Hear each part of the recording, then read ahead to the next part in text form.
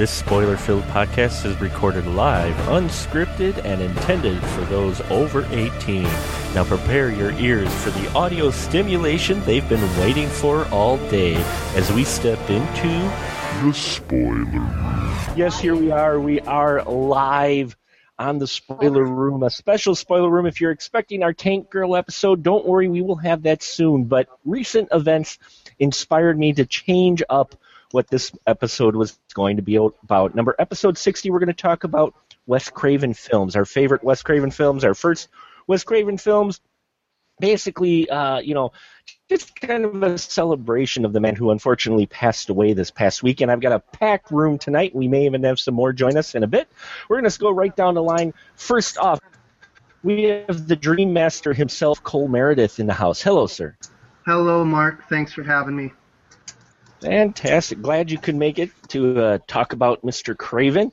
And right next to that is the BFD himself.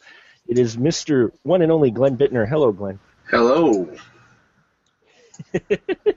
I was going to say the Swamp Thing, Glenn Bittner, but I didn't know how you might feel about that.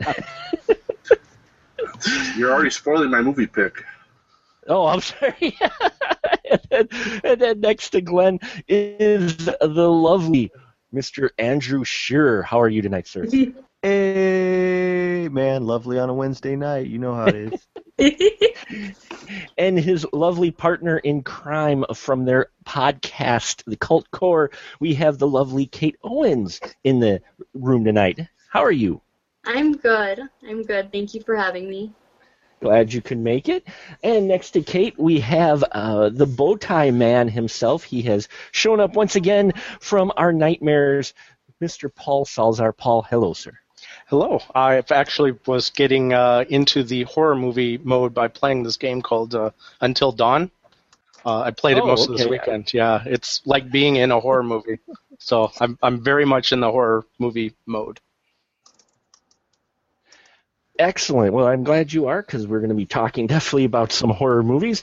And Incubus! I mean, Mr. Scott Davis is here with us tonight. Hello, Scott.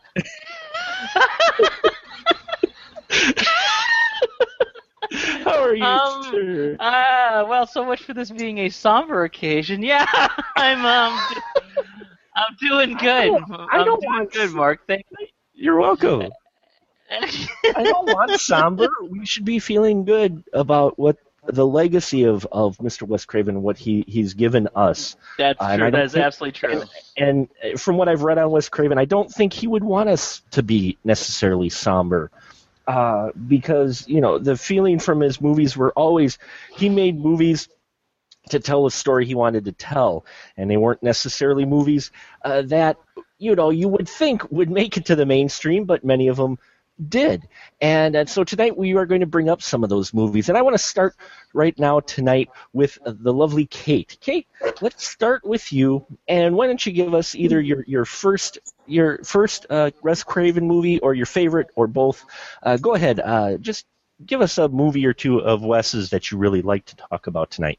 Okay, so the first Wes Craven movie that I saw, and I remember it vividly, was Nightmare on Elm Street 3, Dream Warriors. Oh, nice. Yeah, and I hadn't seen the two before it or anything. I just saw this one, and I remember it so well because it fucking scared me so much, and I was terrified to sleep, and I love to sleep, but not after this.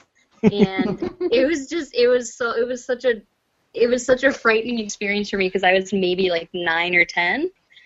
And so I'll always remember it because even though I was really scared, I kind of wanted to watch it again, I'd see it on TV and maybe kind of stop and watch a few minutes at a time and flip away and then flip back. So, I knew that I liked horror, but after this, I knew that I didn't just like it, that I really loved it. And I would never, I couldn't get enough. So that was the first one. My favorite one, though, and this is of the ones that I've seen, I haven't seen all of them, is Last House on the Left. Yay. Oh, nice. His first one. Yes. And I saw that for the first time when I was making my boyfriend's birthday cake. I thought I would put on a movie to watch while baking, and and it was that, and I really liked it. But I thought about it a lot more and in a much different way when I took a film class my senior year of undergrad, and it was on the syllabus, which was a very good pick by one of my favorite professors. And it kind of just gave me another illustration of how powerful film can be, because I'd never seen something that could manipulate your emotions so well, and that actually provided horror based on sort of how you're feeling about your own emotions, because you're flip-flopping so often and you get sort of like a guilt about that. At least I did, and it's a very confusing experience emotionally. So yeah, it was kind of a big part in shaping me creatively and in the way that I think now. Just watching that again. So yeah, well, both excellent picks. Last House on the Left, for me, is always a disturbing watch. I rank it almost as disturbing as I Spit on Your Grave, but you have some of that Wes dark humor in there. That, like you said, you flip-flop between emotions in that film. Glenn, what about you? Last House on the Left, does it make you feel uncomfortable, yet at the same time you go, wait, I really should be like disturbed by this whole movie, but I'm not? Nope. Nope? No, but I don't disturb easily. Sure. But I can see where some people are or would feel that way. Have you ever seen Yo Gabba Gabba? No, that's disturbing. I think my point has been made. I'm now picturing those things from Yo Gabba Gabba going, "Piss your fucking pants!" and something like that. But Last House on the Left, I mean, this is a film that he wrote and directed, his first film, and it's what a film to come out of the gate with. yeah. Is this movie. I mean, but you look at this film and you can see his signature style all over it, wouldn't you say, Paul? Definitely. I mean, he establishes a lot of the stuff that shows up years later, but even all the way up through Nightmare on Elm Street 3, his style, the way he can build tension and such, shows up there. Cole, Nightmare on Elm Street 3, that was kind of the last one where even though Freddy kind of had his one-liners, he still was a pretty scary mofo in that movie, wouldn't you say, Cole? Well, I don't mean to pick anybody's choice apart, but Wes Craven didn't direct that, and his script was highly manipulated. I mean, if you read Wes Craven's script, it's far different than what shows up on screen. Chuck Russell came in, director of The Mask, and I mean, it's Wes Craven's script, but they added all this Christianity to it. So I like everything up until the remake, and I like it, but it's not. It does have a very odd, and then how they give Freddy a backstory. I didn't like the backstory, how the nun had been raped by all these. I didn't buy all of that. Was that in Wes's original script though, with the backstory? I do not believe so. Wes's original script, Nancy's house wasn't even in it. It took place on a ranch house, and this is hearsay because I've never seen the script. But this is in my infinite collection of Nightmare on Elm Street wisdom. The original story, the dream sequences revolved around the ranch house where Freddy was born. There was no humor, and I've seen excerpts of the script, and it's pretty foul. It's a pretty foul. It's like Nightmare on Elm Street 1 in terms of grittiness. On the other hand, it is a Wes Craven film. I mean, you can tell it's got his imprint on it. But to me, that's just like Chuck Russell Fantasyland. When I watch it, highly entertaining. And when I watched it, it was fun, but Nightmare on Elm Street 3 never, scared me. I always thought it was just a real tentpole film for practical effects. What about Last House on the Left, then? What about that? Yeah, that's an important movie. Again, you guys know I can't really do rape scenes. I just, and I've to Wes's credit, I don't understand how anybody can direct them. I've been on a set. To do a sex scene is hard enough. The one I directed, I cut. So I really don't understand really how anybody can direct that. I've done a prelude to a rape scene in Angels and Goblins and just about got ran out of the town with torches. True story. But it's a powerful film. I've seen it once, maybe twice. Obviously thumbs up, potent filmmaking, disturbing, but I can't watch that thing over and over again. It's the type of work that comes from an artist just willing to do whatever it takes to affect somebody. And I did it. I mean, I've got a scene in Highway's End where I piss blood, and I look at that now. It's like, Jesus Christ, what was I thinking? That's on film forever, It's like the downward spiral or anything that comes out from an artist with a big chance and a lot to say and a lot of demons to get out of the closet. And I recommend it to anybody who loves horror films, but, I don't own it. I can't watch that thing anymore. And, Scott, what about you for Last House on the Left? Last House on the Left is, and when I first saw the movie, I liked it right away. It was so hard, like you said Kate, when you said the flip-flopping between all the emotions that you feel in it. It was so hard to gauge that. Now I almost take that for granted. It was Wes making Wes. If you looked at I looked at some interviews earlier this week. I don't have any biographies or anything around here, unfortunately. I wish I did, but I looked at a bunch of interviews this week after he passed away, and he knew that he wanted to make movies, but he still said he didn't really know how to. He'd never gone to film school. He came from a background where you weren't allowed to see movies, so he never saw movies when he grew up. He saw maybe one Disney film a year, but he grew up in a very strict Christian community, so you didn't see movies. When he went to college, same thing, strict Christian college. You didn't find out about how great movies were until he was teaching. And he knew right away he wanted to make movies, but reason I'm saying that is that he had no formal schooling on it, but he knew he wanted to do it, and he was trying to do it, and he was hooking up with Sean S. Cunningham and stuff, and he got drafted to do this. Apparently, to hear him say it, these theater exhibitors would actually hire people to do ultra low budget things so that they could put it as a second bill in their theater. And this was designed as being a second bill for, I think, Don't Look in the Basement. And so the reason I'm bringing all that up is that it's Wes Craven still trying to without having any discipline. And that aids that movie so well. Because he doesn't have that discipline. He doesn't say, well, here's where you should kind of hold back, and here's where you would actually kind of more artfully, but this thing is it's choppy, it cuts in, it cuts at your emotions right away. I mean, it really goes for the heart.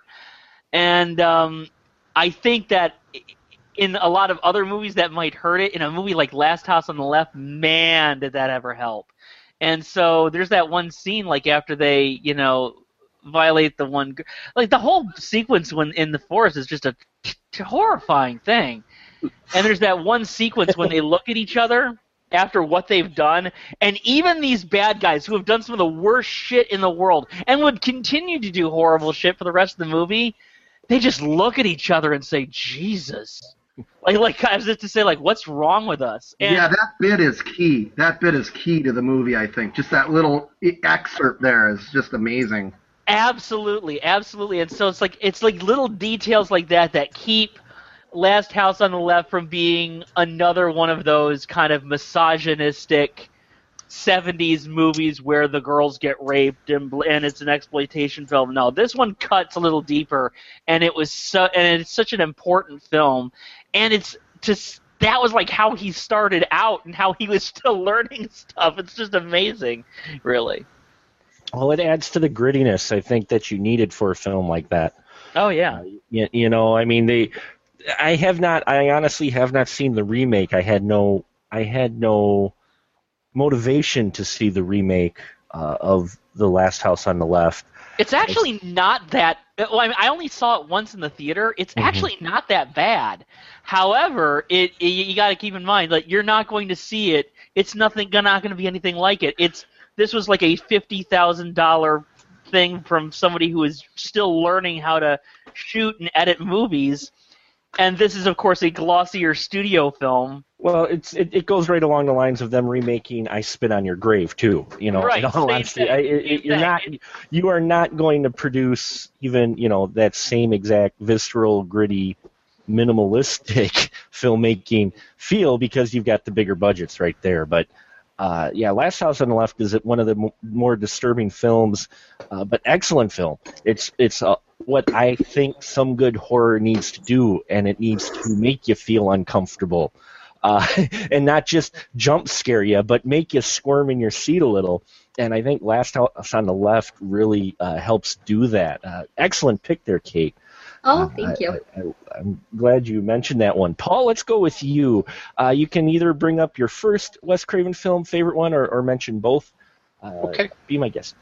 I had originally thought that Nightmare on Elm Street was my first Wes Craven film, but in kind of preparing for this episode, I actually did find out that my first movie was Swamp Thing. Oh, really? Nice. Yeah. We don't have to talk about that because I think one of our other panelists have that as their favorite. The one movie that I do want to talk about is, strangely enough, Deadly Friend, which was my favorite movie. Right, man, Paul, you're the man. Deadly Friend. Why don't you tell our listeners, I say viewers, we don't have any viewers, but our listeners a little bit about Deadly Friend, because I think that's a little lesser known Wes Craven film. Yeah, it's basically a story of this one super robotic genius, which really didn't make sense if you watch the film. Why he is like the super smart genius with robots, but he ends up building a robot helper, and then that robot helper sort of gets kind of jealous of his relationship with this individual, because you can see in the movie that he's kind of blossoming a really nice friendship with the lead, the female lead of the film. And the real reason why I love this film so much is that the very end, you see the robot, and actually he goes back in and he kind of does the Herbert West thing, where he keeps experimenting when he shouldn't. He should just stop it. So he goes back and he tries to see his girlfriend, this love interest, and then she gets up and then pulls apart her face, and then you can see the robot underneath, and then in the voice it actually says its name, BB, and from that one scene is like one of the things in my childhood that I will constantly remember. May keep you up at night, did it? It did at that time. Sure. Now, yeah, not so much, but it's just an amazing scene, because I didn't expect it first of all, because I thought, the movie ended in a sort of a happy, sad ending, but I expected it to resolve there, and then when you actually get to to that scene, and then just having her peel her face basically off, and revealing the robot underneath, it was just amazing, and just. And there were some really nice characters, actors. They had the Matthew from Little House on the Prairie. Remember him? Albert, I think was his character's name on that show. And they had Christy Swanson was in there. So Buffy. Yes. Yeah, the original Buffy. The original Buffy. And Charles Flesher, the voice of BB. Yeah. And I didn't know it at the time, but yeah. Deadly Friend, Andrew, your thoughts on this film?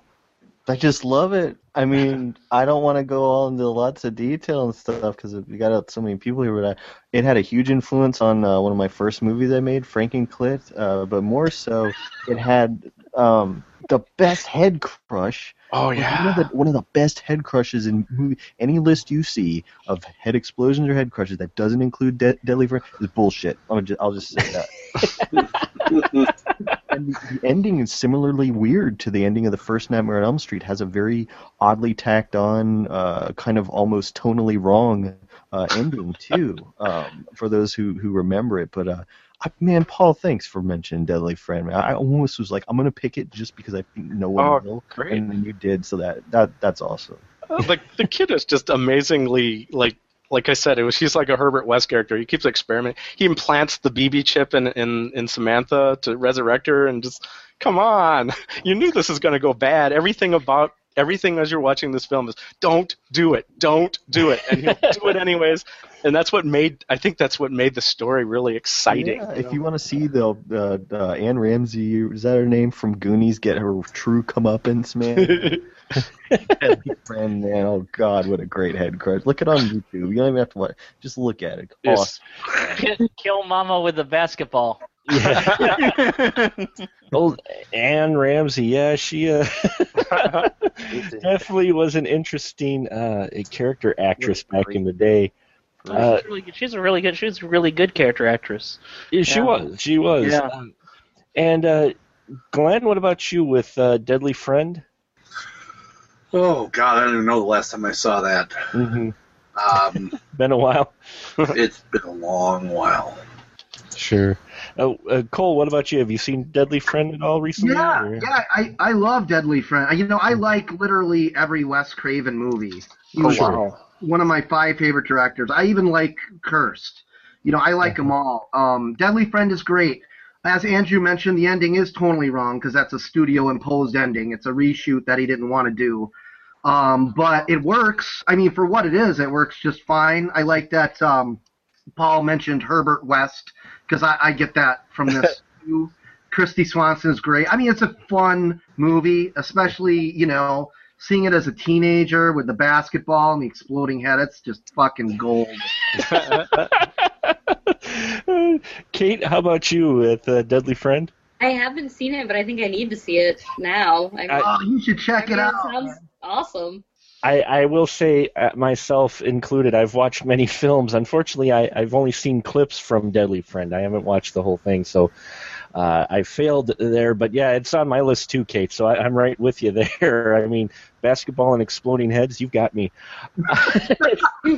Scott, anything to add about Deadly Friend? I feel ill-prepared because I was rewatching some of my favorite Wes Craven films after he passed away. It's like one of those things where somebody passes that you love so much, and so you kind of start to look at the stuff again and everything. But I gotta admit, I meant to get to Deadly Friend. I have not gotten to Deadly Friend yet. So, well, we definitely have one on our list then. I mean, Wes did make quite a number of films, so try to see them all. I haven't. I mean, I saw it, but I haven't seen it for like 20 years, so I don't think I could comment, unfortunately. Oh, and entering the room, welcome to primetime bitch himself, Derek Carey has joined us. Hello, Derek. Hey, guys. I'm sitting here waving, forgetting that I have my webcam turned off. Amanda decided to come and join me tonight to talk about Wes Craven films. Hello, Amanda. Don't mind me. I'm cleaning the leg of a baby lamb so we can eat it for lunch tomorrow. I'm multitasking here. Oh, that's okay. We're all just audio only tonight, so you can do whatever you can do whatever you want there. Okay. But just remember, we can hear everything. Wow. On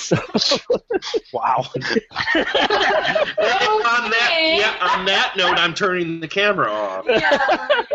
I'll let you guessing as to if I'm cleaning a lamb or killing Derek. Well, excellent choice there, Mr. Paul, with the Deadly Friend. I'm glad someone brought that up because it is a film that I think people have seen clips of but don't realize, the full film. I also remembered one of the other reasons why I liked the film because the main actor is named Paul. I forgot all about that. Well, yeah. There you go. Not a bad reason at all. I've heard of far worse reasons for enjoying a film, and it's got Christy Swanson in it, which never hurts.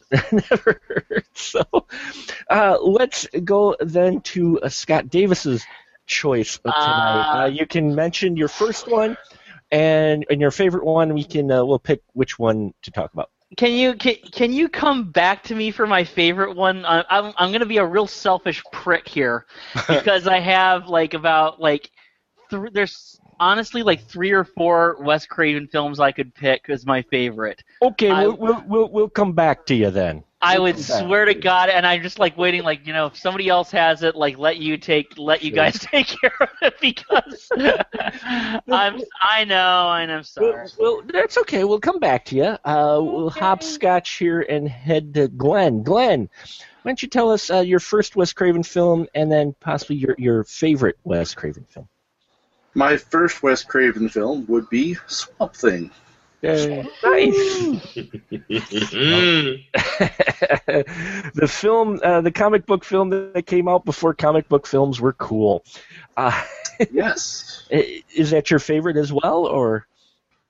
Well, my favorite, he didn't really direct, but he was one of the writers, and that would be Fat Boys, Are You Ready for Freddy?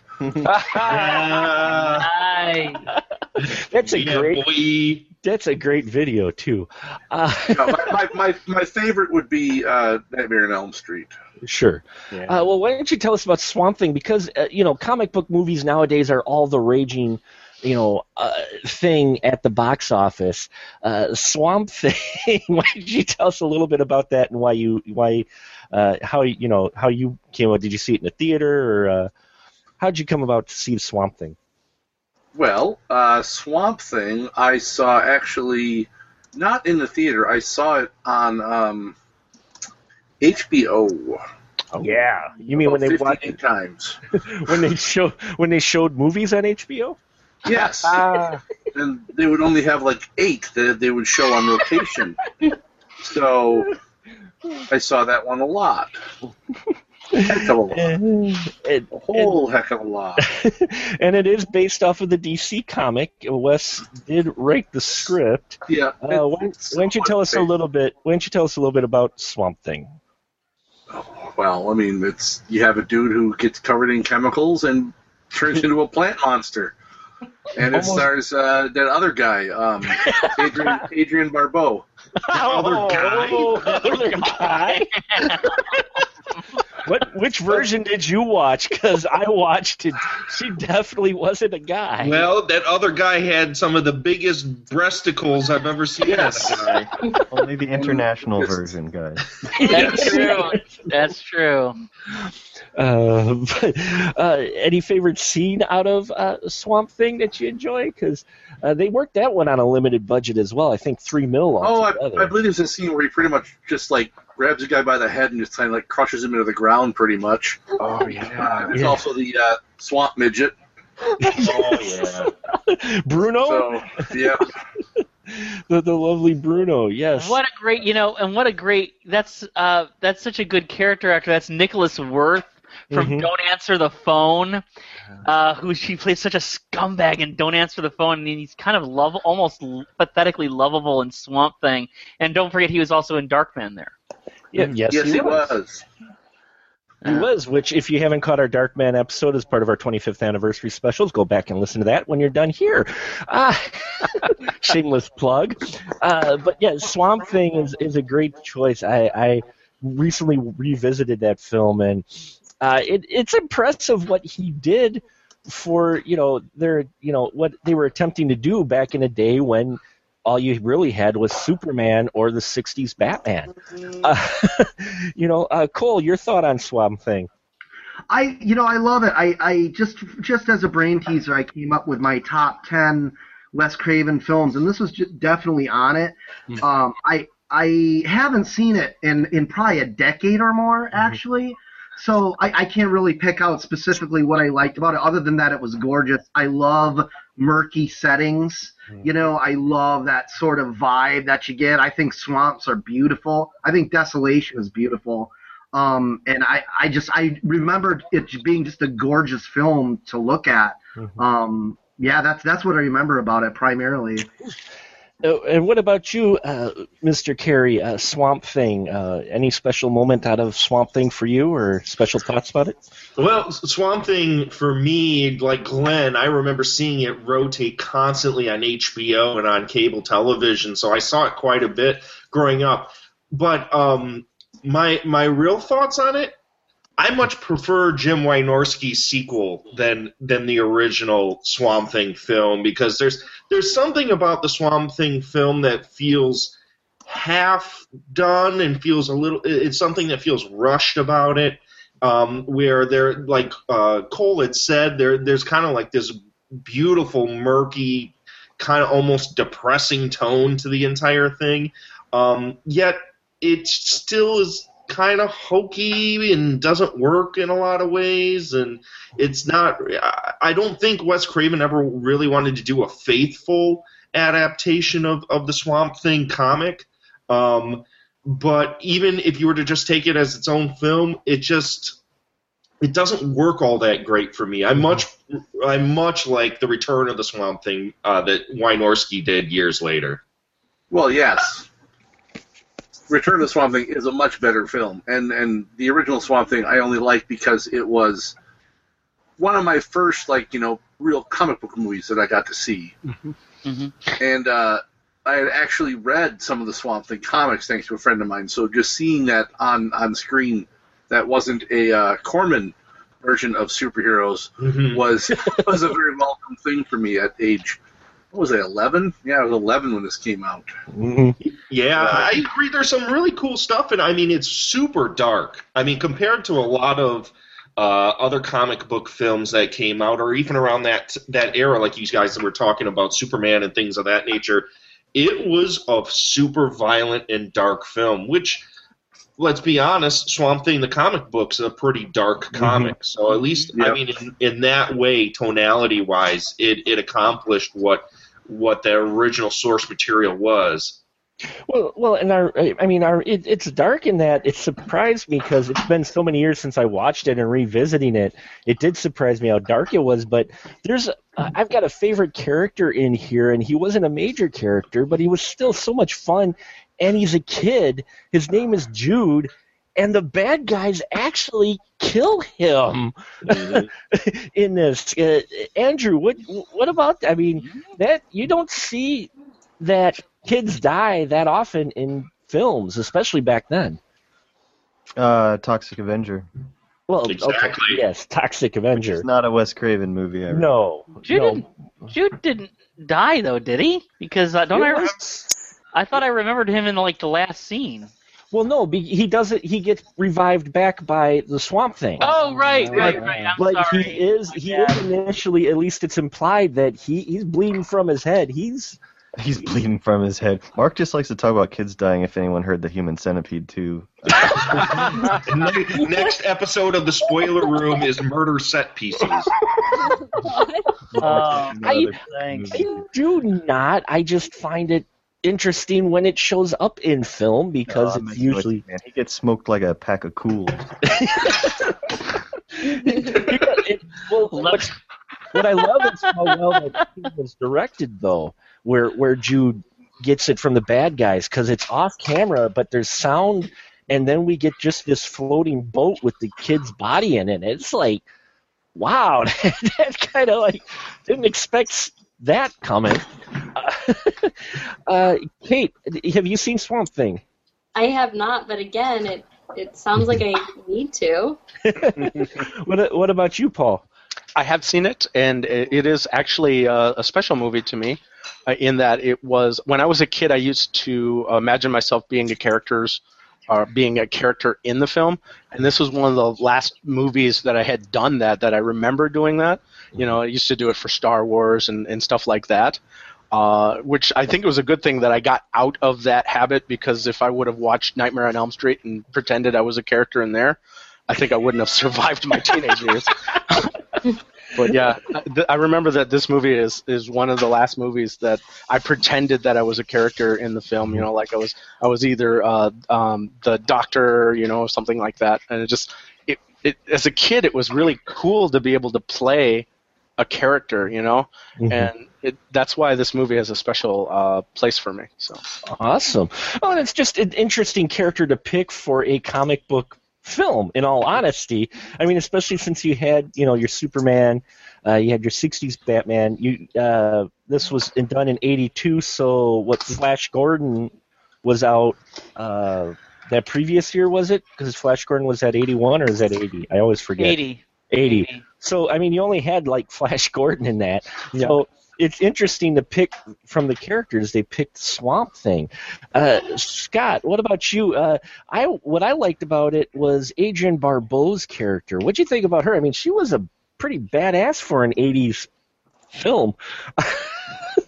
Wouldn't you say? Adrienne Barbeau was, she was. Now my dad had a thing for her, I remember at the time, which is kind of funny because I couldn't figure out why he was so attracted to Adrienne Barbeau and Lonnie Anderson at the time. Because I'm like,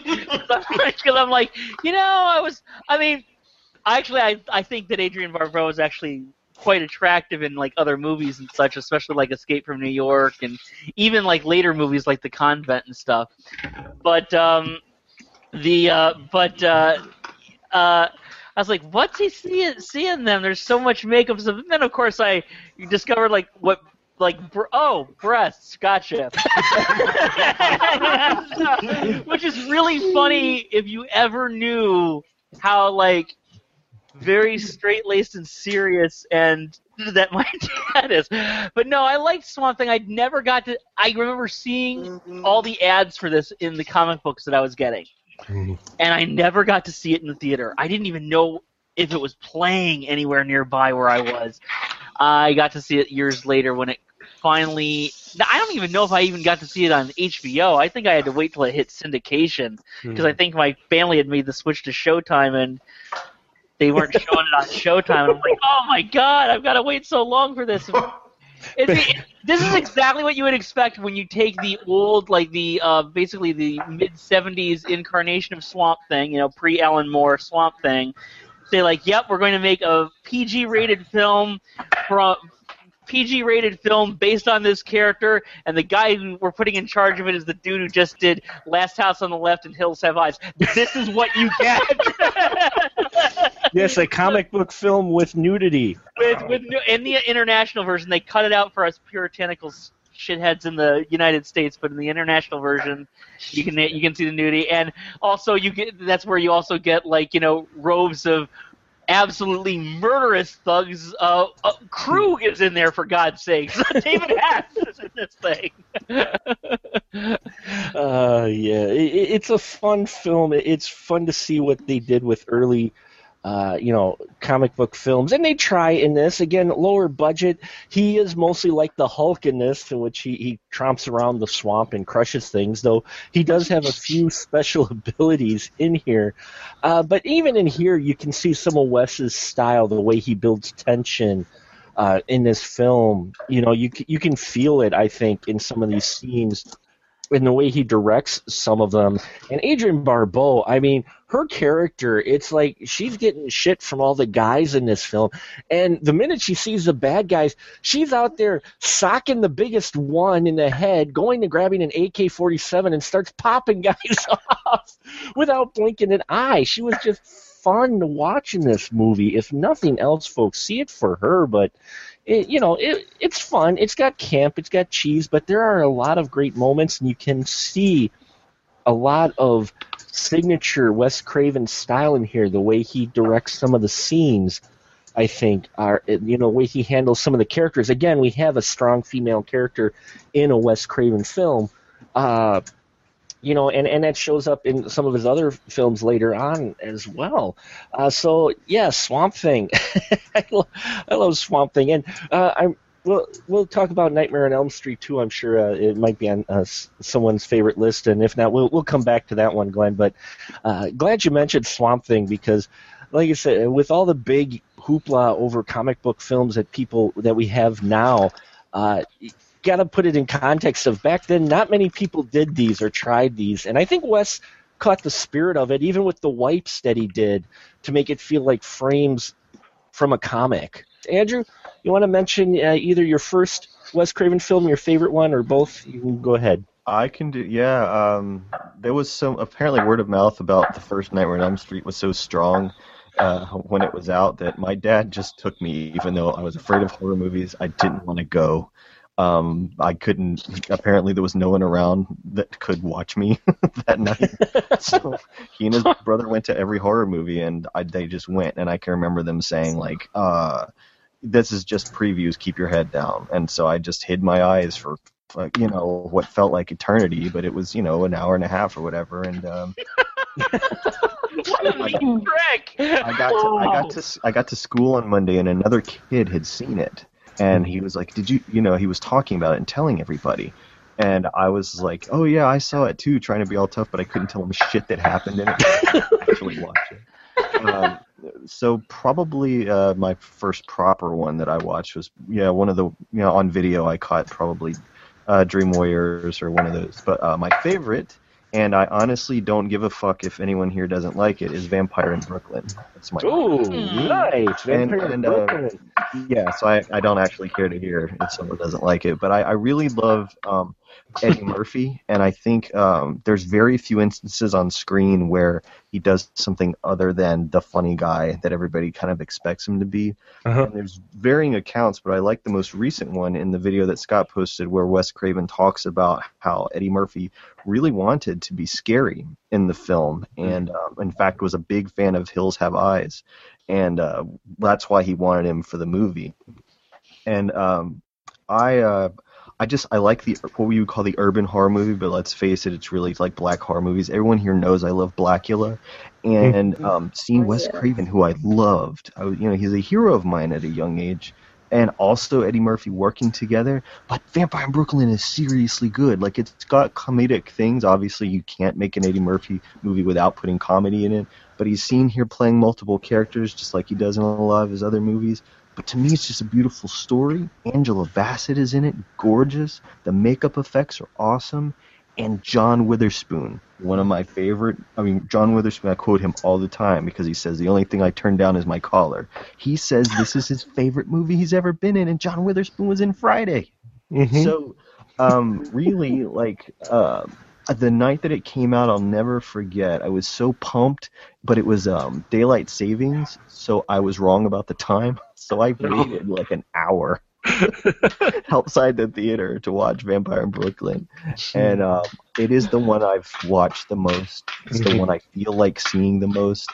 And to me, now that Wes Craven is gone, it is one of the times, like with Swamp Thing, like with Music of My Heart, where I feel like he was, even though it was horror, I think he was really trying hard to make it something else too. And it's not a well-liked movie, it wasn't a well-received movie, but to me it's like it's the one that I watch the most because there just aren't enough movies like Blackula in the world, and Blackula is one of my favorite things that the universe has ever produced, and it's got a lot of similarities to Blackula. But Kadeem Hardison's character, who was in the movie Death by Temptation, he becomes the familiar, so he's falling apart. His body is falling apart throughout the movie. It's got a lot of really funny stuff, but Eddie Murphy, when he is scary as this character, he's truly terrifying. And the film's most powerful moments are when Eddie Murphy is just playing straight and being. So, not unlike, people could talk about Wes Craven, what would he have been like if he had had more opportunities to just do what he wanted? I wonder the same thing about Eddie Murphy, because we're never going to really, I don't think, get to see what he really can do. We only got these little bits here and there in his other movies. And this is one time where he got to do that. And I'm just glad it was Wes Craven who provided the venue for it, because, fucking A, Vampire Pro. I love it so much, dude. Thank you for doing this show so that I could say that. No, it's a decent film. It really is, and it gave Eddie Murphy a chance to do something a little bit different. And you're right. I think in the hands of a different director, it probably would not have been handled the way you would want this story to be handled, because Eddie Murphy wrote the story for it, or co-wrote the story on this film, and it is a very interesting Eddie Murphy film, especially for when it came out and where Eddie was at in his career. Just he's funny man guy, and then here he is playing this vampire and doing a very good job on the scary bits. Derek, Vampire in Brooklyn. I think I agree with Andrew the fact that when Eddie Murphy, I like the character design at times of Eddie Murphy, and when he was doing the straight vampire shtick, it actually did work with the film. Yeah, I like some of Eddie Murphy's better straight stuff than when he was doing comedies, especially in the Dreamgirls, man. I don't want to make this about Eddie Murphy, but jeez, dude, he was so good in Dreamgirls. I'm so mad at him for not doing more serious roles. He would be so good. I don't think it's necessarily his fault, though. I mean, it's just like with any great actor, when you get pigeonholed into being, you're a comedian, that's what, studio execs, what they perceive you to be, and that's what you're going to get the parts for. So I think, he has to make a living just like everyone else does. So he saw that opportunity, he took it, and he ran with it. And, I mean, all of us, the real fans, will know the little bits and pieces of his career where he actually stretched what his talents were. But it's an unfortunate aspect of Hollywood is when you're known for something, that's kind of what you're going to be doing. Well, that's what Wes did, right? In those interviews, he says. I mean, he just. And that's what happened. That's what happened with. Once you do the second movie, he said, second horror movie, that's what you are. He says you got to own it, and I think it was the same thing with Murphy, in a way. Yeah, it really was. I mean, Wes wanted to do more. Go ahead, Scott. I just thanks for picking that, Andrew. God bless you. I know that you always pick the interesting movies. That was actually when I heard of his passing, and I told you, mentioned I was revisiting some of my favorites. I also, because that one was on Netflix, I said, you know what? I have not seen that since that thing hit VHS, of Vampire in Brooklyn. And I never saw it in the theater. I only saw it the one time. And I think when I was in college, I just wasn't ready for the tone of that movie. Mm-hmm. And when I rewatched it, I was like, this is a good movie. Could it have a better balance? Sure. I mean, because you have kind of some stuff that's really out and out wacky, like the Kadeem Hardison and John Witherspoon stuff. And then, as you say, though, the most interesting stuff in it is Eddie Murphy is. And he has some comedic bits too. He even does the thing where, he was doing with Coming to America, and then later on Nutty Professor, where he would be different people for a little bit, and he was great as those different characters. He plays like a evangelist, a preacher at one point, and an Italian hold-up man at another point. Yeah, it's like Coming to America a little bit. Wes did. People on their stairs had great with black characters, and was considered an urban horror movie too. Yeah. And I think that God, I would just love to see, because we all know, and it's the cliche, they aren't handled responsibly very often in horror. No, he does it so well in this, though. With Murphy's character is fantastic. I mean, he is so chilling, right up to the end. I told you were a killer. Good God. He was, he owned this part. And plus Angela Bassett, who's just a fantastic actress anyway. And this is when she was getting some of the best roles of her career. It's actually a. You know what? I was so happy that I revisited it this last week, because I looked at this and I'm like, this is a really interesting movie, actually. Cole, what about you with Vampire? Well, this is Eddie Murphy is a hero of mine. Beverly Hills Cop is one of the few flawless films that I've ever seen. I mean, it's absolutely perfect. He was my hero, still is my hero. This came from a point in his career when there's a disconnect between him and the projects because he didn't want to be funny. Same thing happened with Beverly Hills Cop 3. He refused to do any shticks. You watch Beverly Hills Cop 3, you'll see there's very little of Axel Foley in that. He was going for a Wesley Snipes type of thing. And I'm not a big John Landis fan for obvious reasons, but even John Landis said he wouldn't be funny. And same thing what Wes Craven said in that interview that Scott so graciously posted. He just, Wes wanted to make a comedy and he couldn't. That being said, it's a great movie. I mean, I know, maybe a little bit too much behind the scenes to fully appreciate it, but I like it. I mean, I really think it has style. It has a vibe all of its own, and films like this are rarely made. As Andrew so rightfully pointed out, like Blackula. I mean, this is a good movie. If if Eddie Murphy had maybe realized that, hey, I'm not directing, I'm in front of the camera, and maybe done a little bit more of what Wes had wanted, the film would have been more coherent. But who am I to say I like it? I watch it. I watch it frequently. So. Sure, excellent. And Glenn, what about you, sir? What about me and this movie? You say so much with so little, Glenn. I love it. I think I will make Andrew very happy in my opinions of this movie. I love this movie. Mm-hmm. I don't know how many times I watch it, and I mean, I got a kick out of Eddie Murphy doing his shtick with plenty of different characters and stuff. And yeah, I love Witherspoon as well. He is.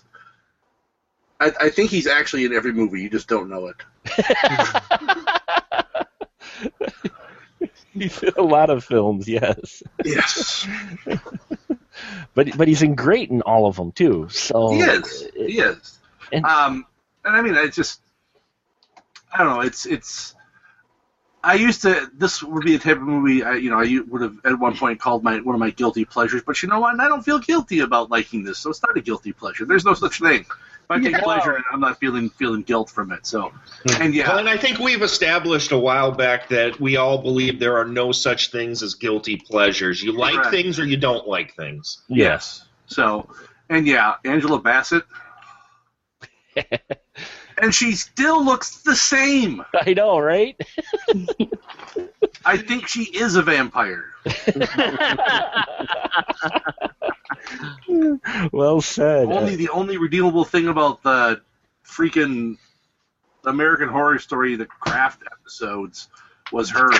The Craft episode. That's Coven, whatever it was, but it was, Yeah, she was great. She was some of the best parts of those episodes, and very talented actress. Kate, what about you? Any thoughts with Vampire in Brooklyn? I haven't seen it, but I've heard of it. Mm-hmm. And I don't know, it always looked like something that I really wanted to watch, and I'm going to watch it now. I have to tell you my favorite quote, man. Somebody mentioned the preacher characters. He just says, evil is good, and ass is good. And you find a piece of evil ass, woo! I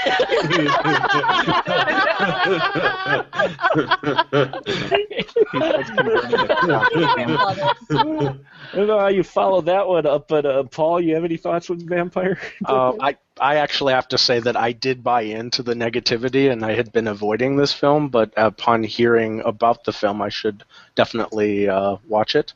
Oh, it's a blast, man. Yeah. Well, I do want to add something about the pigeonholing, though, Sure. because you have actors like Tom Hanks, Michael Keaton, Robin Williams that show that you don't have to be pigeonholed if you have the talent to break out. Mm-hmm. And so, it's a shame that Eddie Murphy couldn't do that, because I'm sure he does have talent. So the pigeonholing I think is, it's kind of, it's there, but I think that if you truly had a lot of, motivation and talent, you can break out of that pigeonholing. Well, I really do believe that. You might be able to, but there is still the stereotyping. I mean, Wes Craven fell into it with being the horror guy, though we knew he could do other things.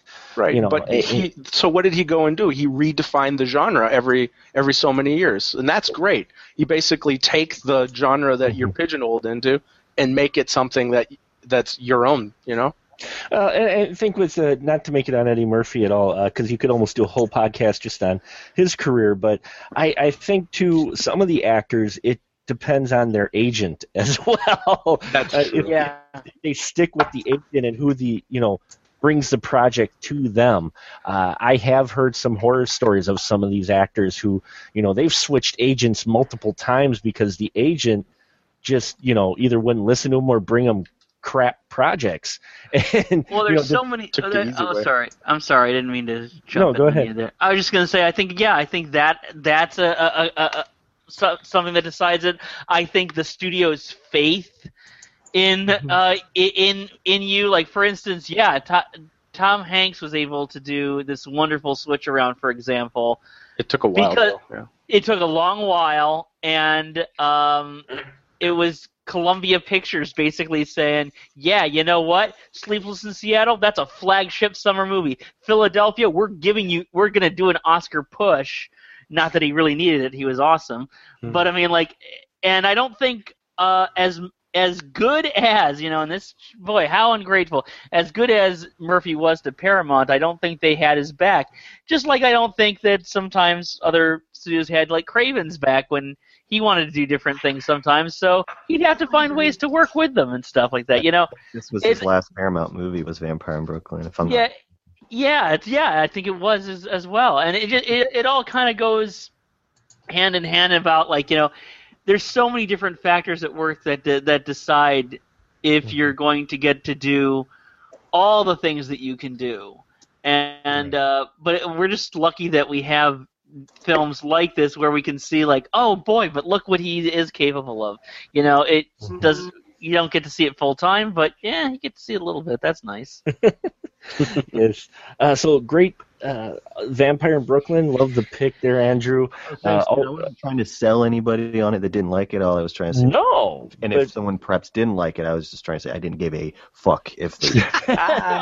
No, I'm going to say this is that one thing I love about the room is the spoiler room is all the picks that you guys bring to any one of these episodes, but also your passion behind the project and give you a different perspective, because I think some people get sold into some of the negativity press and go to their Rotten Tomatoes, which Astro Radio Z, if you haven't seen those episodes, go to there. There's one where we did an episode where Derek hosted, and it was on movies that were 0% fresh, yet we love, and we'll sell you on some of them, and we get that here. You get that passion, and it's always great to hear someone talk about one of these films that may not have been received well and talk passionately about them, because it gives you the different perspective that gets drowned out a lot of times by all the negativity out there, by people who either just don't care or think it's cool to hate on the film because everyone else is hating on it, rather than giving it an actual chance. So, like Glenn said one time, he's like, Andrew, leave it to the professionals.